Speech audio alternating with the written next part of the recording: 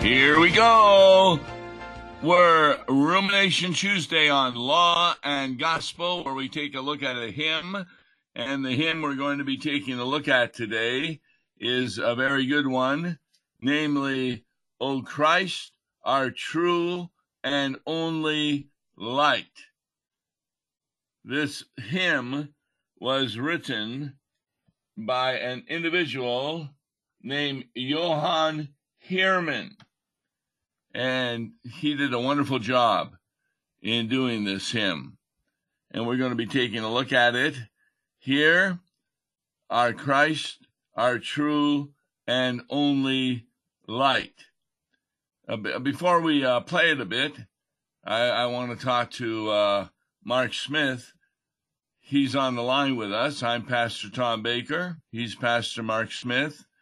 And the question we have is, how often have you used this hymn, Pastor Smith? Oh, I've used it a number of times. I couldn't tell you how many times, but it's familiar to me. And it was in the old Lutheran hymnal. I remember using it when we had that hymnal, and it's got the same melody in the new one. And now, surprise, I haven't chosen it for this Sunday. I had just a different emphasis. But well, let me play it right now for us, so we get a good the hymn. tune.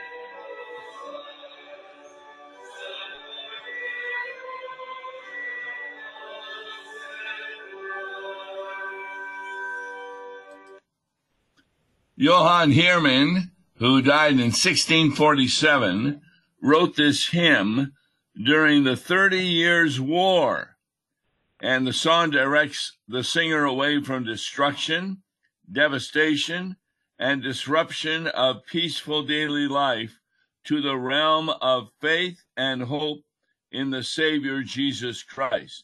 Now, his hymn is modeled on a prayer by the Jesuit Petrus Michaelas. Is for unbelievers and those who have gone astray.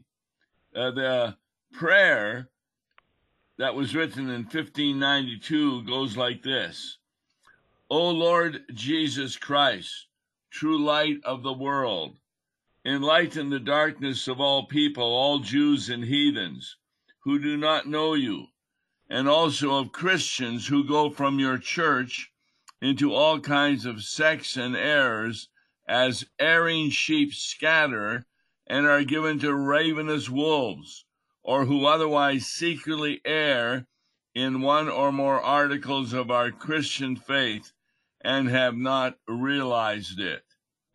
Touchingly, Heermann in this hymn prays for the enemies of the church, for the weak, for the faint-hearted. Now, he does not desire the destruction of his enemies, but their repentance, and above all, their salvation. The English version in our hymnal is reworking of the translation by Catherine Winkworth, and this is the hymn of the day for Epiphany in the 3-year series, and that's why we're talking about it on this particular program. So, Pastor Smith, you're not using it for this Sunday, eh? No, I've got a number of hymns that are emphasizing the cross of Christ, so it's just a little bit different theme, but it is a good one. I probably should have used it. Sometimes when we discuss it, I have my regrets that I didn't choose it for the following Sunday. But you do the best. Well, you know can. what the reading is for this Sunday, Isaiah 9. Isaiah 9, right? The people who walked in darkness have seen a great light. Those who dwell in a land of deep darkness, on them has light shined. And the title of the hymn is, O Christ, our true and only light. So I don't know if you're doing Isaiah 9 or 1 Corinthians 1 or Matthew 4 for this coming week. Yeah, 1 Corinthians 4, verse 18 is my text. 1 Corinthians 1. But there's another hymn that corresponds with that Old Testament. That Old Testament lesson is interesting. It really is good.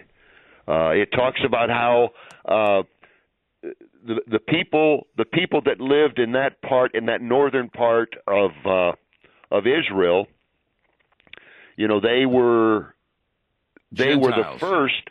They were the first to be harassed by the militaristic Assyrians, and in contrast to that, they would be the first to see the light of the gospel in Jesus Christ in his visits, in his ministry. Yes, well said. Okay, without further ado, would you do stanza 1, please? O Christ, our true and only light, enlighten those who sit in night. Let those afar now hear your voice, and in your fold with us rejoice. So, why would he use this metaphor, those who sit in night? Those who sit in the darkness. Well, it's like another hymn. The people that in darkness sat, a glorious light have seen. That's the same type of theme, and it's used in connection with the same Old Testament reading. People that have sat in darkness have seen a great light. Jesus is that light. They're in the darkness of sin and death, and they need to see the light of Christ. Yes. And so, what number is that? Do you know? The people that in darkness sat. Right. No, I don't. I don't have it at my fingertips, Tom. Well, that's all right. That's right. That's the one that I chose for this coming Sunday. Yes, it's got the same theme here. So, why would you say sat instead of stand or something along there? Well, it says it's interesting. This hymn does the same thing. Enlighten those who sit in night. You think about sitting in darkness. You don't really stand. You kind of hunker down and you mope. That's kind of the picture I have. When you're in darkness, you're down in the dumps. You're not really active. You're not standing. You're helpless. And then he says, let those afar now hear your voice. Now, remember, this was during the 30 Years' War. So what is he referring to here? Well, let's see. He's talking about the enemies? The enemies are those who have left the church. Right. That's right. So you don't think he's talking? You don't think he's talking too about unbelievers that have never been in the church, exactly. Foreigners, pagans, because they haven't heard his voice. Right. And that's really important. They need to be enlightened. Now, that's sure a law and gospel point of view, that a person cannot get out of darkness on their own, that they are far away and they need to be enlightened. Who enlightens them? Christ and his saving gospel. Yes. That's really important to understand. And therefore, it is a gift of the Holy Spirit that they come to faith in Christ, their true and only light. This is mentioned a number of times in the Bible. The morning star. Jesus is even referred to the sun, spelled S-U-N, because that brightens up the day and takes away the darkness.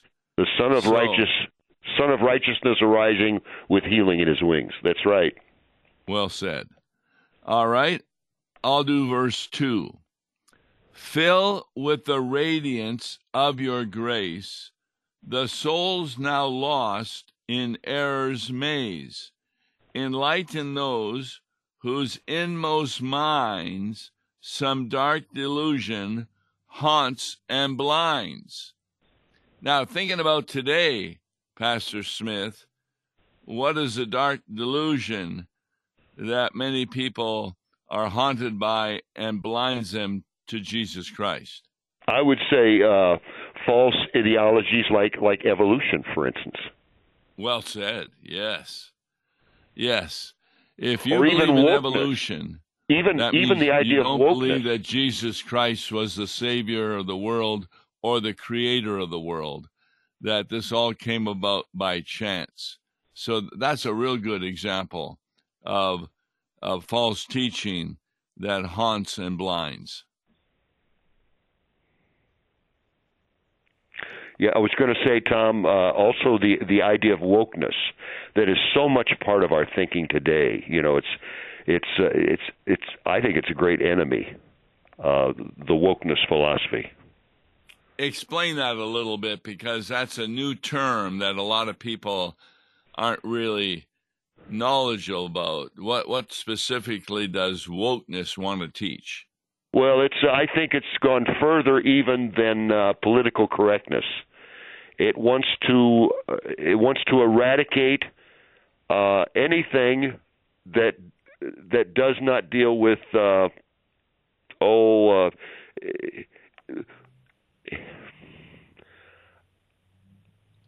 egalitarianism. Wow, that's a big word. Yeah. What does that mean? Equalizing. Everything's equal. You know, these liberals are among the most intolerant of people, but they all want us to be tolerant of everything, but they're among the most intolerant. And when you have biblical Christian Christ-centered values, they don't like that. See, that's racist, or that's they'll invent things like that. It's not racist at all, but they'll tag everything as being racist or intolerant. Yes, they have the idea that all white people are racist. Yeah, and whether they know it or not, and so it makes a huge division. In other words, it contradicts the verse that there's no distinction between Jew or Gentile, slave or free, male or female. They'll say there's a big distinction between white people and other people. And so what's happening in universities is that the Christian message is turned into a social action kind of thing, where your goal is to improve the world, get rid of racism, and so forth. And what does Jesus say about, wars, rumors of wars, and the poor? Well, those are among the signs that we're to be alerted to, signs of the end coming. I mean, it's always wars and rumors of wars. It's always going to be the case, but it should always keep us on our toes and be ready for his reappearing, his coming on the last day.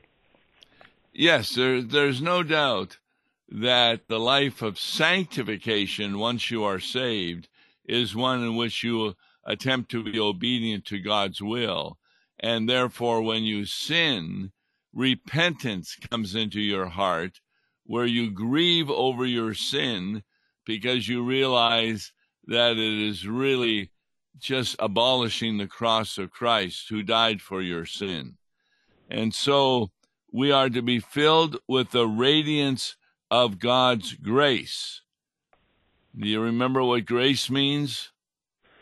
Let's see. I wrote it. I wrote it on my desk.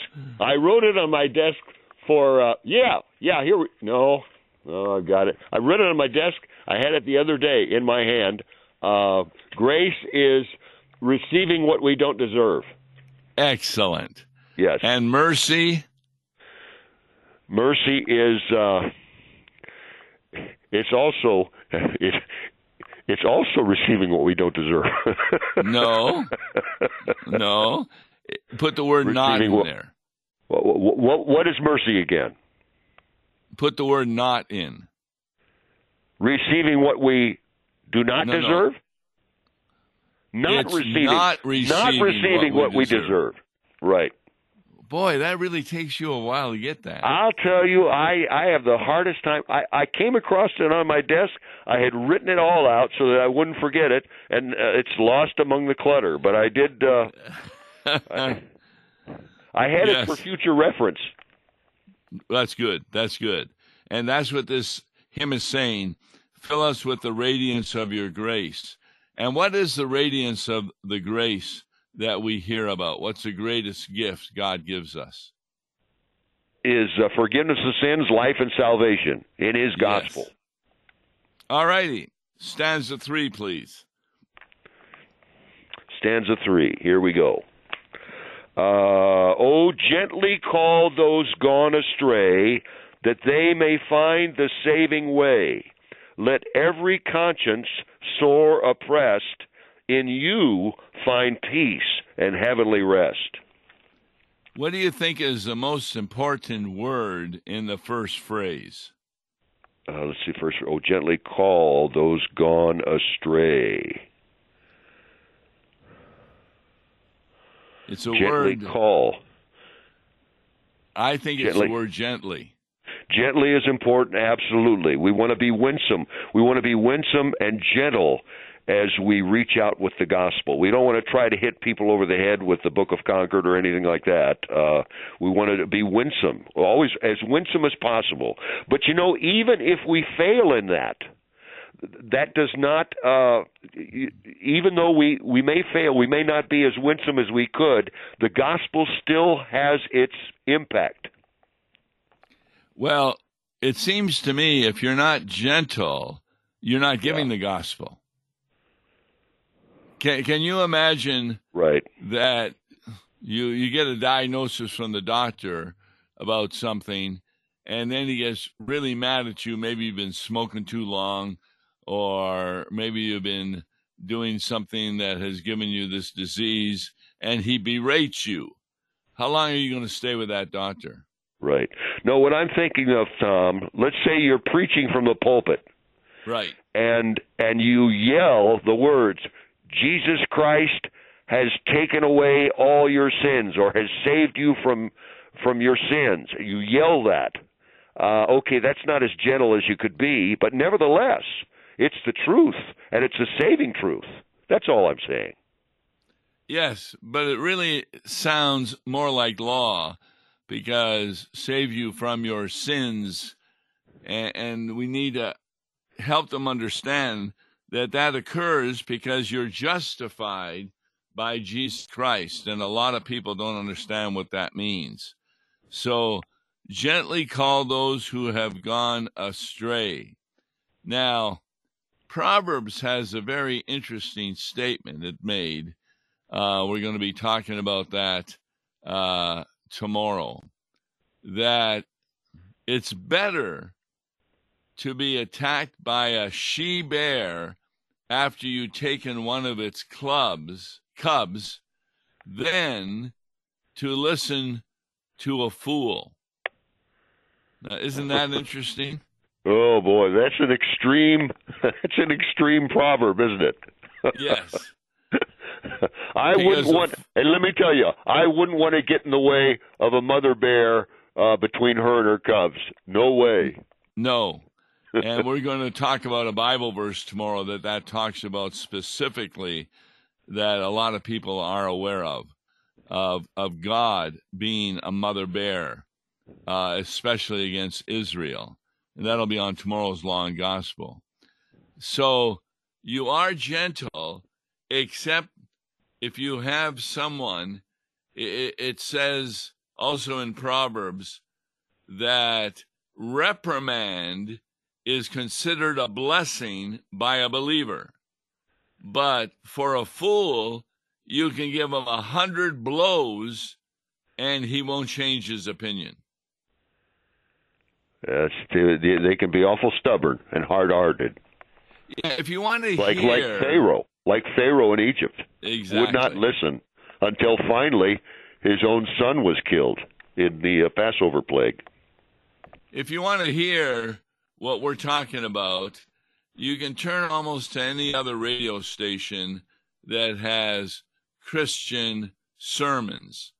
And I would say about, well, I've been listening to some 60 to 70 to 80% of the sermons are really law-oriented, that sin is the problem until you stop from sinning. That's not being gentle with people. It's really being legalistic, giving them the opinion that by their stopping to sin, they'll save themselves. And that's not being gentle on those who've gone astray. Yeah, you always want to rightly divide the word of truth, the law and the gospel, and you want the gospel to predominate in your message as well. Now, that's for people who are to be enlightened, who are sore oppressed. Their conscience is sore oppressed. Yes. How does that come about? Oh, man. Because, there's a lot of hurting people out there that their conscience, well, the devil, of course, even Christians are assailed by the devil. He loves to whisper in our ears and say, "You're no Christian.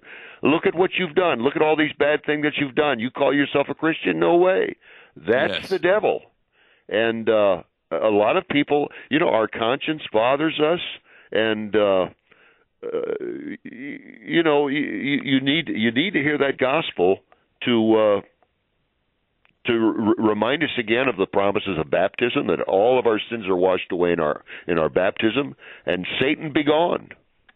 Yeah, a lot of even Christians are worried as to whether or not they're going to be saved because they see their sin, which the devil puts in front of them, and they don't think they're good enough.